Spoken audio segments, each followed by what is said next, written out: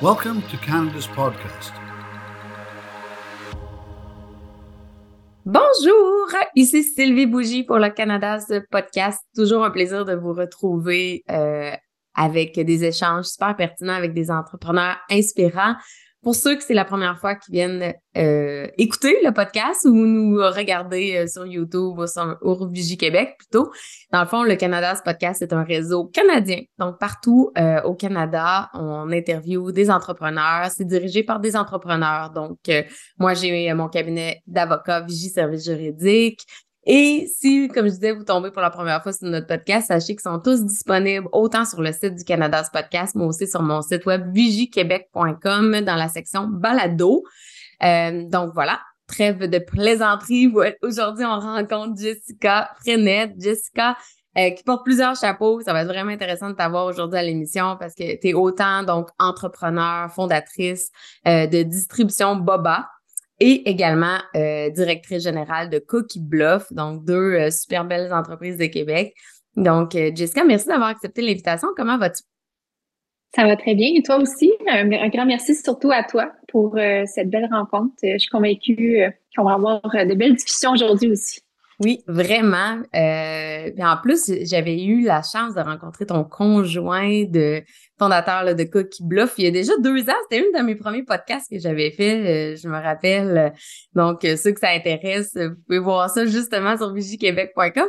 Puis ça va être le fun parce qu'on va pouvoir en parler un peu de comment ça se passe actuellement, là, ce projet-là aussi après 2 ans. 2-3 ans même, en tout cas, la vie passe vite. Mais d'abord, parle-nous de toi, Jessica, là, dans le fond, avant qu'on embarque dans les entreprises. Ça ressemble à quoi ton parcours? Mon parcours, en fait, c'est un parcours qui est assez différent, on peut dire, du parcours que j'ai aujourd'hui. En fait, pour faire une histoire courte, j'ai travaillé pendant 10 ans dans le domaine des résidences pour retraités. Donc, quand j'étais en fait aux études post-secondaires, donc collégial et universitaire, je travaillais comme préposée bénéficiaire. Et puis, en fait, j'ai étudié à l'Université Laval en orientation counseling, donc vraiment pour devenir conseillère d'orientation. Relations d'aide et tout, c'était quelque chose qui me passionnait beaucoup. Et puis, rapidement, dans mon parcours de préposée, je me suis rendu compte qu'il y avait quand même un petit manque au niveau plus ressources humaines et tout ça. Tu sais, il y avait quand même une vision qui était beaucoup plus, refermée ou du moins traditionnelle. Donc, je m'étais dit que pourquoi pas changer un peu la façon de gérer ces résidences-là en ayant une nouvelle approche qui était un petit peu plus humanisante dans la gestion. Et dans mon cours universitaire, il y avait justement des cours qui pouvaient se prendre au niveau gestion RH. Donc, c'est ce que j'ai fait. Et rapidement, après ma diplomation en 2015, je suis devenue responsable ressources humaines pour le groupe de résidence pour lequel je travaillais. Et ensuite de ça, j'ai été promue responsable régionale du recrutement. Donc, j'avais un bureau en fait externe où est-ce que je faisais le recrutement de tous les postes en résidence pour 4 groupes. En fait, le groupe des résidences pour 4 résidences de l'Est du Québec. Et puis, on avait de la formation aussi qui venait avec ça, où est-ce qu'on leur démontrait en fait quelle était la réalité des résidences et aussi un peu comment bien s'intégrer. Donc, ça a été vraiment une belle expérience. Et puis, rapidement, je suis devenue aussi directrice d'une résidence. C'était en fait comme mon rêve ultime, si on veut, à 27 ans. Et au même moment, c'est ça, mon conjoint, en fait, avait fondé la première entreprise qui est Cookie Bluff. Donc, c'est un peu ça mon parcours. Donc, rapidement, j'ai vu le volet entrepreneurial via mon conjoint. Moi, de mon côté, j'avais ma propre carrière. Et puis, au fil du temps, c'est ça, je suis retournée plus dans un poste admin RH dans une résidence. Et je me suis beaucoup questionnée. J'étais plus ou moins heureuse. On dirait que je me rendais compte que j'avais finalement réalisé mon ultime rêve. Mais c'était peut-être pas finalement ce que je pensais que c'était, ou du moins la voie que j'aurais pensé accomplir. Donc, avec un petit peu de remise en question, mon conjoint aussi, que son entreprise devenait de plus en plus importante, avait des besoins.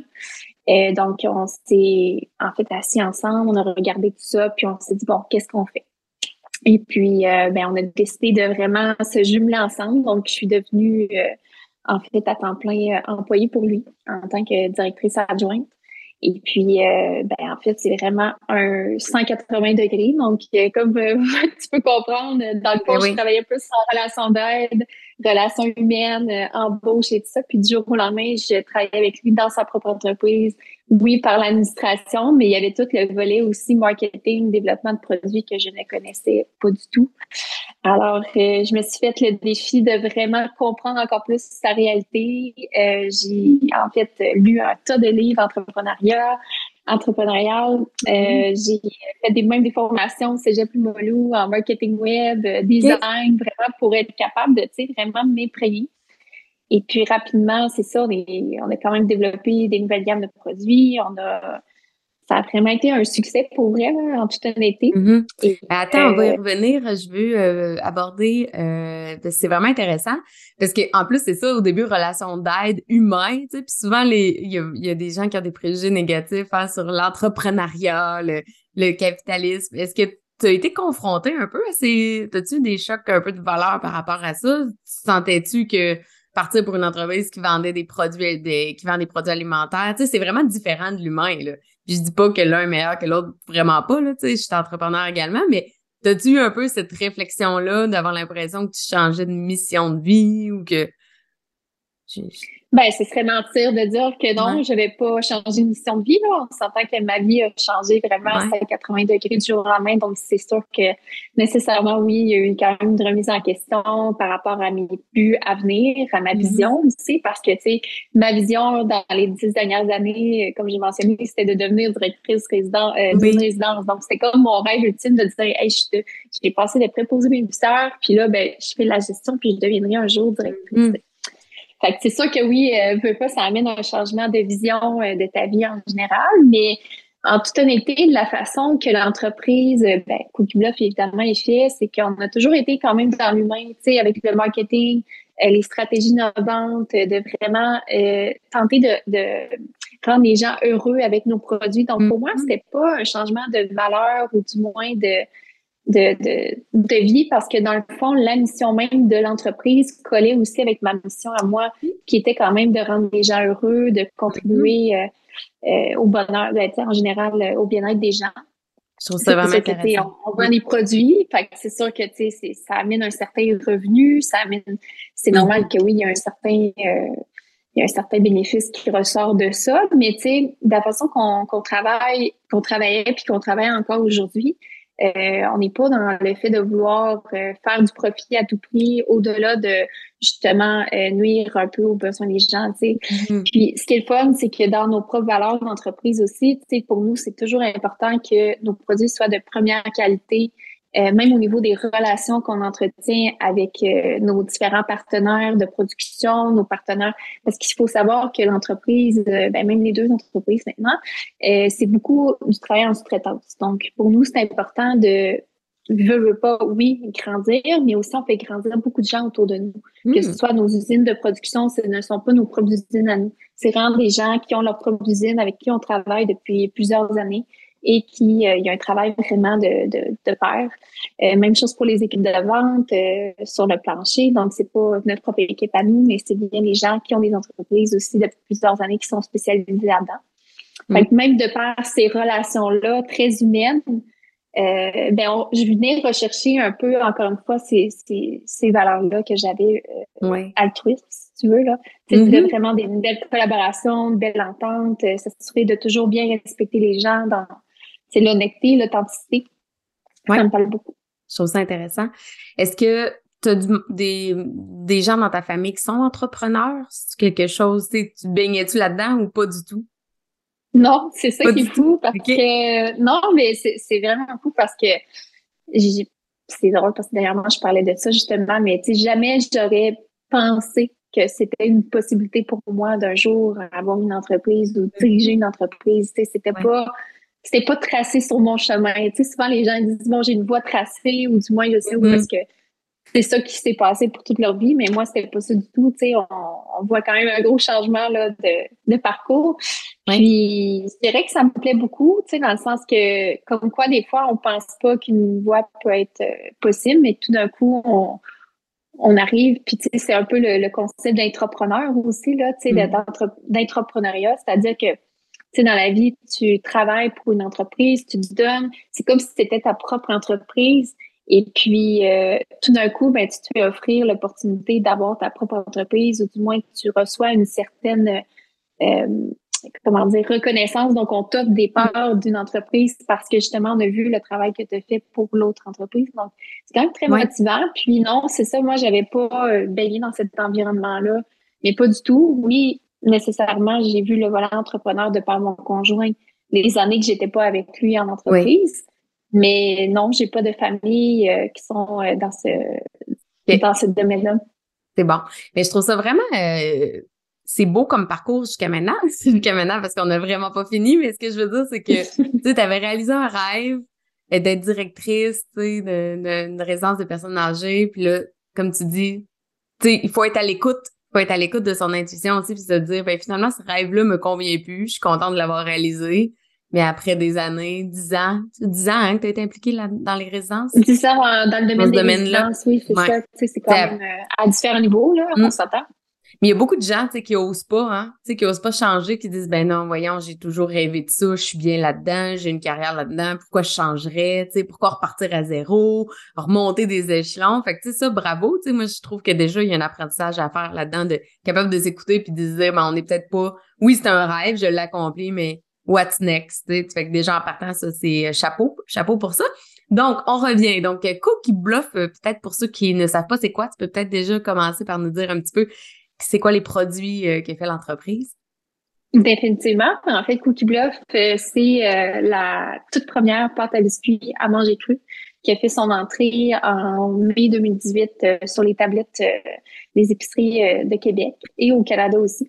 Donc, dans le fond, c'est la compagnie de mon conjoint Sébastien là, qui a fondé le tout avec un associé à l'époque, qui, dans le fond, c'est vraiment une pâte qui est vraiment faite pour être mangée crue, qui a nécessité pas loin de 8 mois de développement, donc vraiment avec le CDBQ, qui est en fait un centre de développement bioalimentaire qui est situé dans l'Est du Québec. Donc, c'est en fait le plus haut centre de développement avec qui on travaille encore aujourd'hui pour différents projets. Et c'était une aventure qui, à première vue, était un peu loufoque et même, je dirais que dans le domaine de l'alimentaire, l'industrie alimentaire, les gens regardaient ça et disaient, ben, je suis pas sûre que ça va fonctionner. Tu sais, de la pâte à biscuits en pot, tu sais, on s'entend qu'il y avait quand même déjà un joueur dans l'industrie de la pâte à biscuits depuis plusieurs décennies. Évidemment, il n'était pas fait pour être mangé cru. Puis, tu sais, souvent, c'était un peu la réflexion qu'il y avait de l'industrie. Mais somme toute, il y a eu quand même une grande bannière qui a cru en eux, qui est Subase, en fait, qui a fait l'introduction là en 2018. Puis ça a été depuis un super gros succès. En fait, un succès alimentaire un peu jamais vu depuis les 10 dernières années, si on parle en 2018. Et c'est comme ça qu'ils se sont fait connaître, dans le fond, avec évidemment, oui, le produit qui est innovant, mais aussi de par les stratégies de marketing innovantes aussi de l'époque. Tu sais, on parle de 2018, c'était le début des influenceurs. Oui, il y avait certains unboxings et tout ça, mais tu sais, ça commençait à cette époque-là. Puis les gars, c'est ça, avaient vraiment une stratégie de se déguiser, aller faire des livraisons en personne, donc vraiment personnalisé. Donc, tantôt, quand je parlais du volet humain, ça fait partie des mœurs là, vraiment de l'entreprise, de vraiment... Puis c'est ça, c'est comme ça que ça s'est encore plus fait parler. Puis ça a été quand même vraiment un renouveau au niveau des l'industrie alimentaire. Ça a amené quand même une certaine fraîcheur aussi. Et puis encore aujourd'hui, ben ça va quand même très bien, c'est sûr. C'est sûr qu'avec la pandémie, il y a eu certains changements, évidemment, tu sais, même au niveau de consommation aussi. Mais les produits sont toujours disponibles partout au Canada. On travaille des nouvelles gammes de produits aussi, nouvelles façons de consommer de la pâte, qui autrefois était seulement en pot. Maintenant aussi, on a des sachets là, de pâte à biscuits. Donc, des bouchées qui peuvent s'ajouter à de la crème glacée, qui peuvent aussi se manger là, en écoutant un film, par exemple. Donc, puis on avait même aussi, pour l'automne dernier, on a lancé des mélanges à gâteaux. Donc, vraiment, on essaie toujours de se tenir au goût du jour, d'essayer de voir les nouvelles tendances, de faire en sorte que les gens puissent avoir des moments de bonheur aussi en famille avec nos produits. Ouais. Ça devait être particulier quand même de tomber aussi employé, tu sais, avec son conjoint. À ce moment-là, quand tu t'es intégrée dans l'entreprise Cookie Bluff, ça faisait combien de temps que t'étais en couple avec Sébastien? Avec Sébastien, en fait, ben ça fait déjà cette année, en 2023, 16 ans qu'on est ensemble. Fait que, tu sais, on parle il y a 3 ans. OK. Donc, ça faisait 13 ans déjà qu'on était en couple là, ensemble, 11 ans mariés. Fait que c'est quand même... OK, quand même, hein? Mais là, avez-vous eu... Parce que, tu sais, c'est quand même faire un saut, là. Tu sais, là, vous êtes conjoints, puis là, tu passes d'une relation employeur-employé, qui est quand même particulier à ce moment-là. Avez-vous eu beaucoup de discussions sur, tu sais, justement, amener le travail à la maison versus le garder au bureau, ou, tu sais, force-faiblesse de Ouais. chacun, tu sais, j'imagine que Ah ouais, c'est... ça, c'était un bel enjeu, Ouais. effectivement, parce que c'est ça qui est souvent pas évident en tant que couple. Tu sais, c'est que quand tu décides justement de mettre tout ensemble, ben, veux pas, tu travailles ensemble, les dossiers, ben, tu sais, évidemment, tu es tout le temps dans l'entreprise, finalement. Mm-hmm. Puis nous, en plus, notre réalité fait qu'on n'a pas de bureau non plus externe, donc on est OK. toujours à la maison et tout ça. Puis au moment où est-ce que j'ai rejoint Sébastien, c'était juste avant le début de la pandémie en mars 2020. Là. Fait que, tu sais, on s'entend que la pandémie est arrivée, fait qu'on a été vraiment confinés ensemble, point qu'à peu près, là. Oh my Fait que God. je dirais que c'était un beau défi, là, tu sais, effectivement, de tout le temps être dans l'entreprise, d'être tout le temps ensemble, confinés en plus. Mais tu vois, aujourd'hui, on est encore ensemble là-dedans. On a développé, comme je disais tantôt, plusieurs autres gammes de produits pour Cookie Bluff. Fait que, Ben ouais. puis même une nouvelle compagnie aussi. Fait que, tu sais, finalement, ça n'a pas été si pire que ça. Mais t'as-tu un conseil à donner à quelqu'un là, qui est en train de nous écouter puis qui pense peut-être soit partir une business avec son conjoint, soit justement s'intégrer à sa business? T'as-tu un conseil à donner, des choses à penser, des choses à discuter, des choses à faire, à ne pas faire? J'aimerais ça t'entendre Ben, là-dessus. je pense que la base, c'est vraiment important de définir les limites, là. Tu sais, je me rappelle, c'est ça, quand j'ai rejoint Sébastien au début, tu sais, moi, j'étais toujours en train de parler d'entreprise. On disait quasiment tout le temps. Puis lui, ben, il me disait, là, non, on va en reparler demain. Fait que, tu sais, il me ramenait souvent à l'ordre pour me dire, non, on va en parler demain, là, tu sais, à soir, c'est assez, là, tu sais. Fait que je pense que c'est ça, c'est vraiment dès le départ de définir un peu les limites à, OK, là, oui, dans le jour, on travaille et tout ça, mais le soir, tu sais, quand on a un dossier important, au pire, on le note de côté, on en reparle le lendemain matin. Fait que ça, je pense que c'est quand même quelque chose de très important parce que sinon, ça fait en sorte qu'effectivement, tu es toujours dans un esprit de travail et tout. Tu sais, en tant qu'entrepreneur, on s'attend, c'est ça, là, ta vie, là. Tu sais, on s'attend que tu passes tout le temps ton temps à penser à c'est quoi les nouvelles stratégies, c'est quoi le nouveau step à atteindre, tu sais. Mais tu sais, en tant que couple, c'est important de vraiment définir ces valises-là, tu sais, d'avoir une limite, puis aussi de trouver un certain, comment dire, pas un exécutoire, mais tu sais, d'avoir chacun de nos côtés aussi ses propres passions, tu sais, de dire, OK, bon, oui, on est un couple ensemble, on est en business ensemble, mais aussi c'est important que chacun, on ait nos sphères, tu sais, qu'on ait nos amis, on ait nos exécutoires, nos passions. Parce que justement, à un moment donné, sinon, tu viens juste tout le temps travailler. Tu sais, tu fais juste tourner autour de ça. Puis ça peut être dangereux de perdre un peu sa personnalité ou perdre sa personne, tu sais, son identité, si tu veux, tu sais. Fait que je pense que ça, c'est quand même quelque chose d'important. Puis sinon, ben, je dirais que, tu sais, ça se fait quand même bien. Tu sais, souvent, on se pose beaucoup de questions aussi, hein. Tu sais, on essaie tout le temps de se re-questionner, mais je pense que c'est de laisser aller les choses aussi. Mais en ayant des balises claires, après ça se fait bien, là. Mais c'est pas fou ce que tu dis d'avoir aussi chacun ses propres volets de vie, ses aspects de vie, parce que c'est une façon aussi de décrocher, là, parce que j'imagine, Exact. c'est ça, faut pas penser toujours non-stop à la business, là. OK, donc parfait. Donc là, ça va bien, t'es employé dans Cookie Bluff, t'amènes une plus-value extraordinaire, j'imagine, ce qui fait en sorte que là, vous discutez, c'est quoi? C'est une discussion, vous commencez à parler d'avoir un nouveau produit. Dans le fond, c'est les bubble tea, les thés. Oui, exactement. Boba. Donc, parle-nous-en. en fait, c'est que dans la réalité qu'on a actuellement, tu sais, avec un Cookie Bluff, tu sais, on est toujours dans l'innovation, essayer de tenter de trouver des nouveaux produits complémentaires, ou du moins à agrandir justement la gamme de produits qu'on a. Puis, ben, comme je disais, en 2020 est arrivée la pandémie, donc on s'est retrouvés vraiment du jour au lendemain 100% confinés. Il veut pas une diminution, oui, des ventes de Cookie Bluff parce que justement, ben, il y a eu un changement des comportements des consommateurs, tu sais. Puis ça, c'est pas mal pour tout le monde dans l'industrie alimentaire, là, je dirais. Fait que ça nous a amené à dire, ben là, c'est quoi le prochain step? C'est quoi qu'il faut faire pour continuer de vendre nos produits, mais aussi avoir une nouvelle diversité qui répond à une nouvelle réalité? Tu sais, à ce moment-là, on savait pas non plus si cette réalité-là va être permanente. On se doutait que non, mais quand même, est-ce que les gens vont changer de comportement et tout? Fait que ça nous a amené, veux pas, à, oui, développer des nouvelles formes de notre produit de pâte à biscuits, mais aussi, en étant à l'affût des tendances du moment, de voir un peu ce qui se passait dans le monde, ben, on s'est rendu compte que, dans le fond, il y avait les bubble tea qui étaient de plus en plus vraiment populaires. Il y avait de plus en plus de commerces spécialisés qui ouvraient un peu partout au Canada, au Québec, même, les chaînes. Donc, Sébastien Veut-pas, qui est le visionnaire de tous ces beaux projets, voyait vraiment rapidement le tout, est allé faire des recherches un petit peu au niveau de tendance de recherche analytique, puis s'est rendu compte qu'il y avait un pourcentage énorme de recherche par rapport aux produits. Puis c'est là qu'il a commencé vraiment à s'intéresser à ce sorte de breuvage-là. Puis, en fait, on est allé à Vancouver, on a regardé un petit peu ce qu'ils faisaient, puis on s'est rendu compte qu'il n'y avait pas de version Prêt-à-Boire pour les épiceries. Comme d'habitude, Sébastien, très innovant au niveau distribution alimentaire, s'est dit, ben là, pourquoi ça n'existe pas? On va le créer. Fait que là, tout d'un coup, mon père me dit, qu'est-ce que t'en dis? On pourrait créer ça.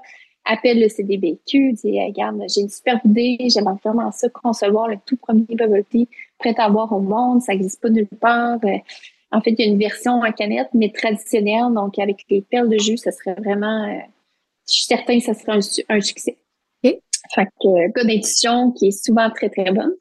Finalement, on met en place le projet. C'est sûr que je dirais que là, c'est ça, c'était beaucoup la recherche de fournisseurs, que ce soit pour les bouteilles, que ce soit pour la matière première aussi. Ça a été quand même un très grand enjeu là, de notre côté parce que c'est une bulle de jus qui est faite en fait principalement en Taïwan, donc vraiment qui est la capitale du bubble tea. Ouais. Donc, il fallait trouver un partenaire de production là-bas.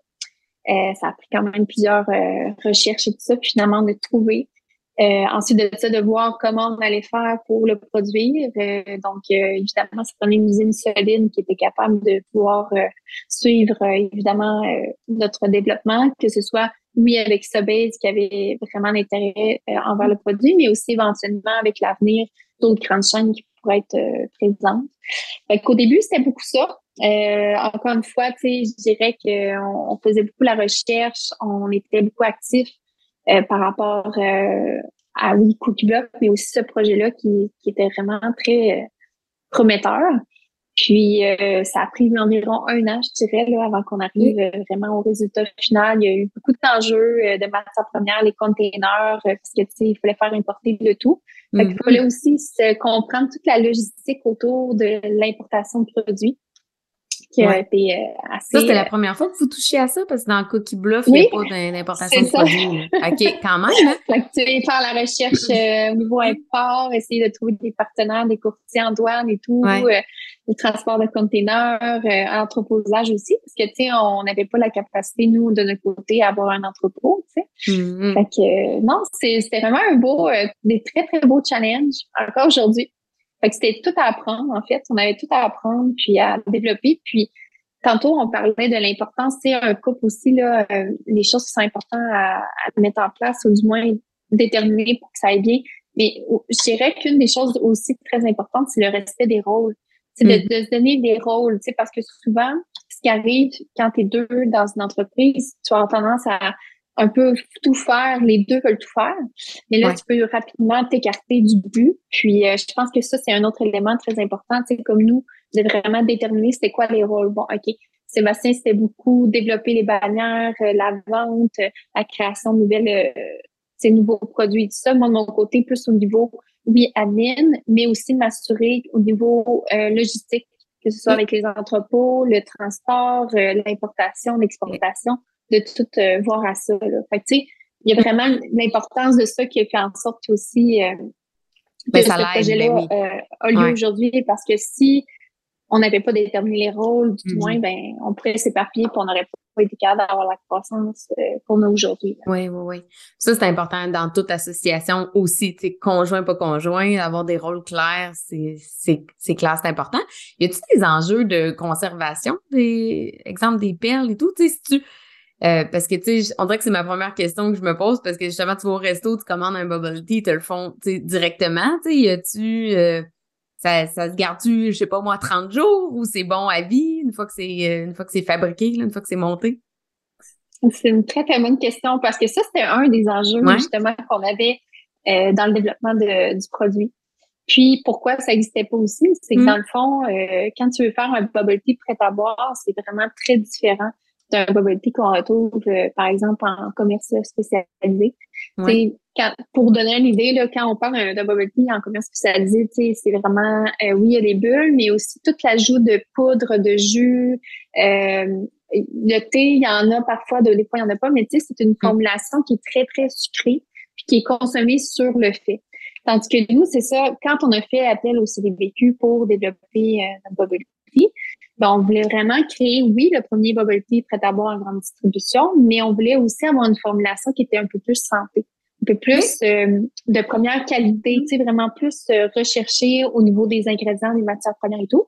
Donc, c'est sûr que dans notre produit, on a évidemment des infusions à froid de thé, on a des concentrés de jus qui sont utilisés, puis on a aussi évidemment les bulles. Fait que juste le fait de vouloir embouteiller les bulles, en soi, c'est une complexité parce que ça prend énormément de temps. Puis, tu sais, il faut aussi savoir que ces bulles-là sont quand même résistantes, mais quand même, il y a un certain traitement qui doit être fait là, pour être sûr qu'ils soient bien embouteillés puis qu'ils ne soient pas brisés non plus. Fait que là, c'est pour ça qu'au niveau de l'usine, c'est important de trouver un partenaire qui voulait vraiment nous aider dans cette production-là qui était quand même assez ardue.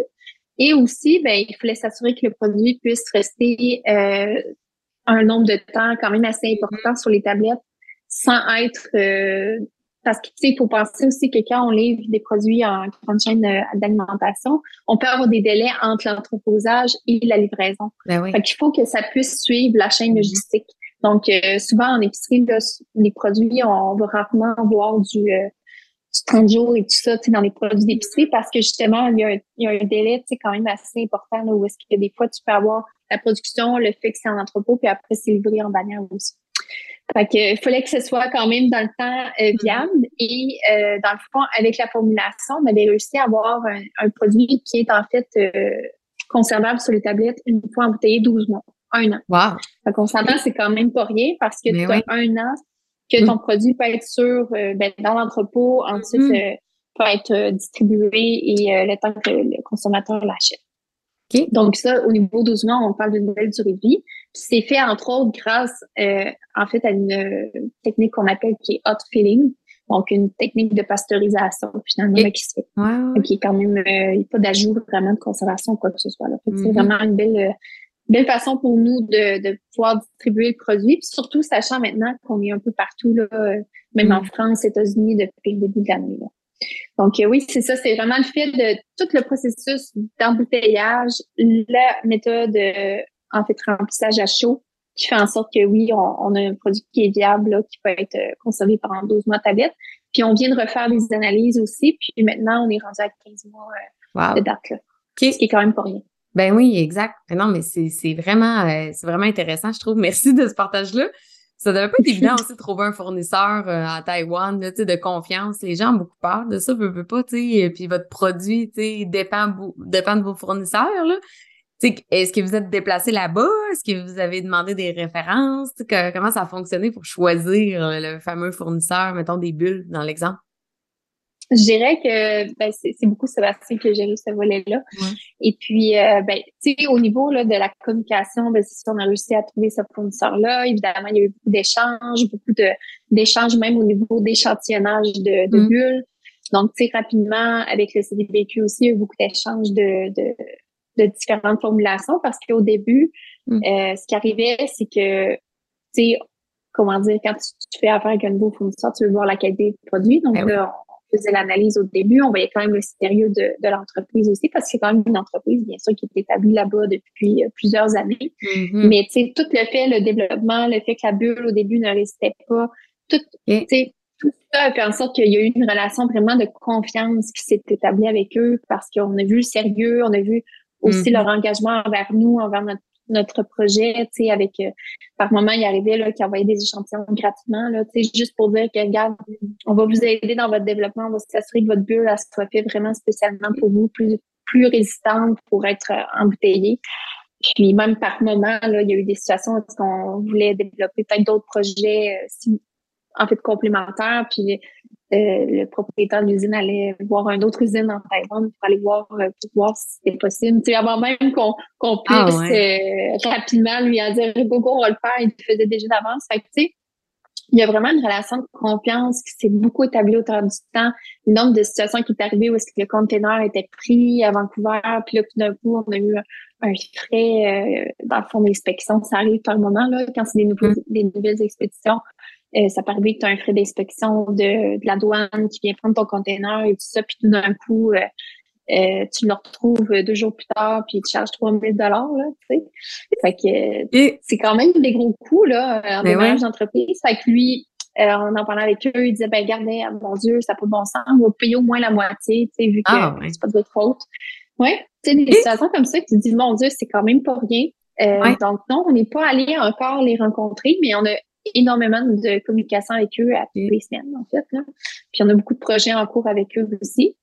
C'est dans nos plans, justement, d'aller en Taïwan prochainement visiter l'usine, aller rencontrer, justement, ce partenaire-là de choix, en fait, le partenaire clé, si tu veux. Ben oui.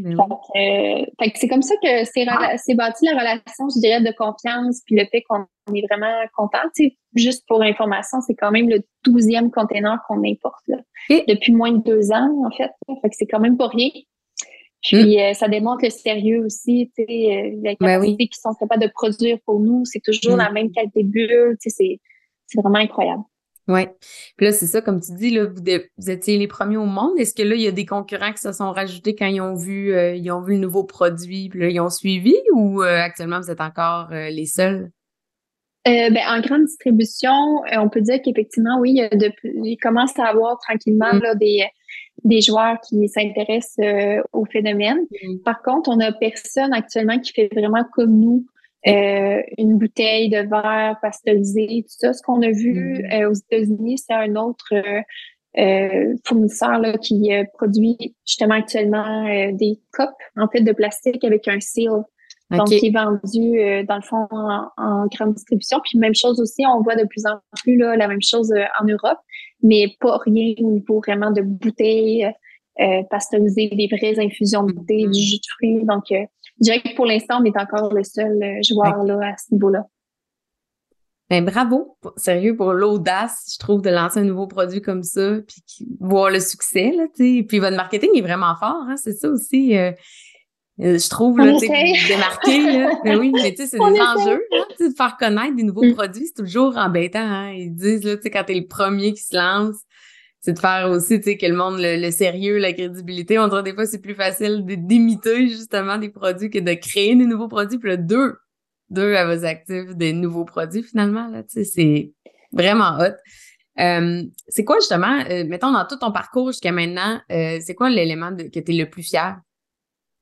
Dont je suis plus fière, je dirais, mon Dieu, je dirais que malgré par moments les doutes un peu, tu sais, parce que comme on en a discuté, tu sais, tu changes de rôle, ta vie fait un 180 degrés, ça te remet quand même beaucoup en question. Fait que je dirais que souvent, c'est d'avoir resté quand même, malgré tout ce changement-là, fidèle à moi-même, mes valeurs, ma personne, d'avoir resté authentique aussi. Je dirais qu'une chose que je suis fière aussi, c'est de ne pas prendre pour acquis. Tu sais, puis ça, c'est beaucoup aussi avec Sébastien que justement, là, tu sais, c'est pas parce que tu as du succès maintenant que tu vas en avoir toujours aussi. Fait que, tu sais, c'est pas prendre pour acquis, puis toujours travailler un petit peu plus fort pour aller chercher justement de nouvelles façons de percer un milieu ou vice-versa, tu sais. Fait que je dirais que c'est ça que je suis quand même fière, tu sais, de l'authenticité, le fait de justement pas prendre pour acquis, d'avoir acquis aussi plusieurs compétences que j'aurais jamais pensé, en fait, là, comme le juste le fait d'être devenu entrepreneur, je veux pas, tout en étant entrepreneur à la fois aussi avec le Cookie Block, mais juste ça, c'est quand même pas rien pour moi, tu sais, comme quoi tout est possible, tu sais, quand on veut, on peut, mais tu sais, des fois, même si on pensait pas, c'est des choses qui sont possibles. Fait que je dirais que ça aussi, c'est quand même une belle fierté.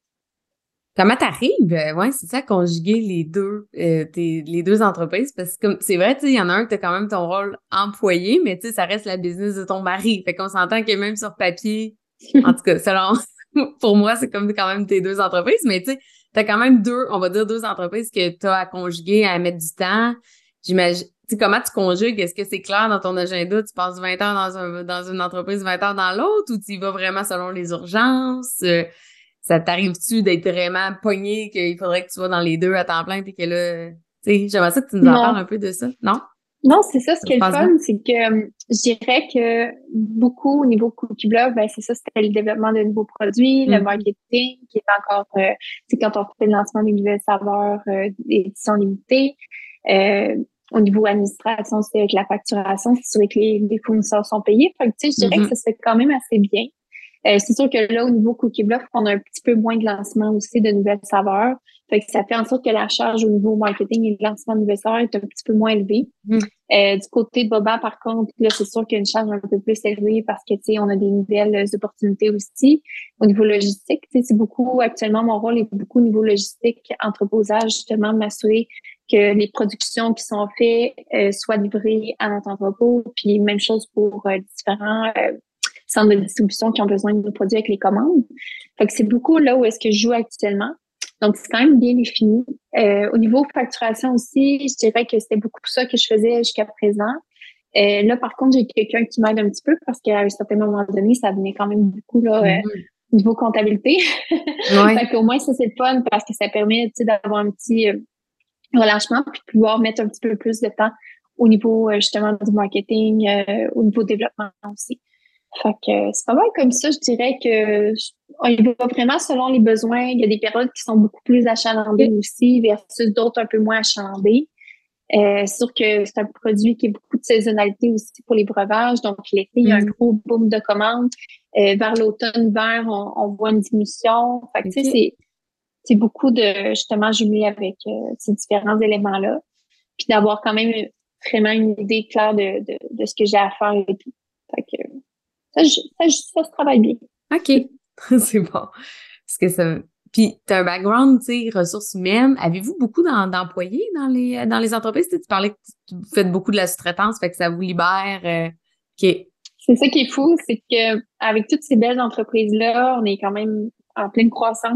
Mhm. Mais on est seulement, jusqu'à pas si longtemps, on était deux, moi et Sébastien. Wow. Et puis, OK. depuis 1 an et demi, on a une designer graphique qui est avec nous. Et c'est ça, on va faire l'embauche prochainement plus au niveau marketing aussi pour soutenir encore plus. Mais sinon, on est vraiment une petite équipe, mais c'est ça, on a quand même beaucoup, beaucoup de partenaires avec qui on travaille en sous-traitance. Donc, ça permet en même temps aussi de faire grandir ces entreprises-là, ce qui est vraiment Ben, incroyable, tu c'est sais. ça. Ben oui. Ben, ça l'aide à les faire grandir, mais ça vous enlève aussi tout le stress que, tu sais, du recrutement, tu sais, avec la pénurie de main-d'œuvre et tout. Fait que vous pouvez vous concentrer vraiment sur vos produits et non, justement, cette gestion-là. Je trouve ça intéressant comme Hmm. modèle d'affaires, ça. Hmm. Ouais, vraiment C'est vraiment intéressant. ligne, en fait, Hmm. un modèle quand même assez ligne. Puis Ouais. aussi, ben, ça profite à plusieurs personnes et non pas Hmm. juste à nous non plus. Donc, c'est quand même très motivant de dire qu'on a plusieurs familles, plusieurs entreprises à qui notre succès va vraiment impacter leur compagnie aussi, là. Fait que c'est quand même très motivant. Ben oui, vraiment. Euh, Dans le fond, dernière question que j'aime poser, c'est quoi le plus grand, le plus beau, mettons le plus grand beau, c'est peut-être pas le bon mot, mais le meilleur conseil que tu as eu qui a eu le plus d'impact dans ta vie, que tu aimerais nous partager? Le plus beau conseil, ben justement, je pense que j'en ai un petit peu parlé tout à l'heure, mais c'est vraiment de pas prendre pour acquis.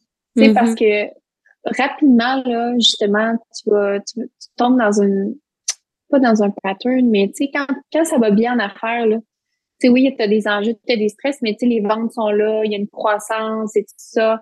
Tu peux rapidement prendre pour acquis, puis tu sais, un peu, pas t'enfler la tête, mais tu sais, t'asseoir un peu sur les lauriers et tout ça. Ouais. Puis, tu sais jamais ce qui peut arriver, puis du jour au lendemain, tu peux avoir une diminution des ventes, tu peux arriver un problème de produit ou vice-versa. Fait que, tu sais, je pense que c'est ça, c'est vraiment de pas prendre pour acquis, de justement, oui, profiter de l'instant présent, profiter de ce momentum-là de succès qui arrive, mais de toujours penser un petit peu plus loin, puis de jamais arrêter d'innover ou jamais arrêter justement de Mhm. persévérer parce que tu sais, tu peux avoir justement un compétiteur qui arrive du jour au lendemain, tu Ouais. peux avoir... fait que je pense que c'est vraiment ça le conseil que dans tout, en fait, à tous les jours, je conserve toujours dans mon esprit, même dans ma vie personnelle aussi.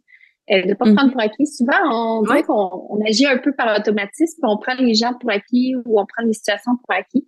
Fait que je pense que c'est ça. Puis c'est sûr qu'aussi avec la pandémie, ça l'a beaucoup, peu pas, tu sais, ça nous a beaucoup challengé, puis ça nous a démontré que la vie était pas acquise, tu sais, on l'a vu. Ouais.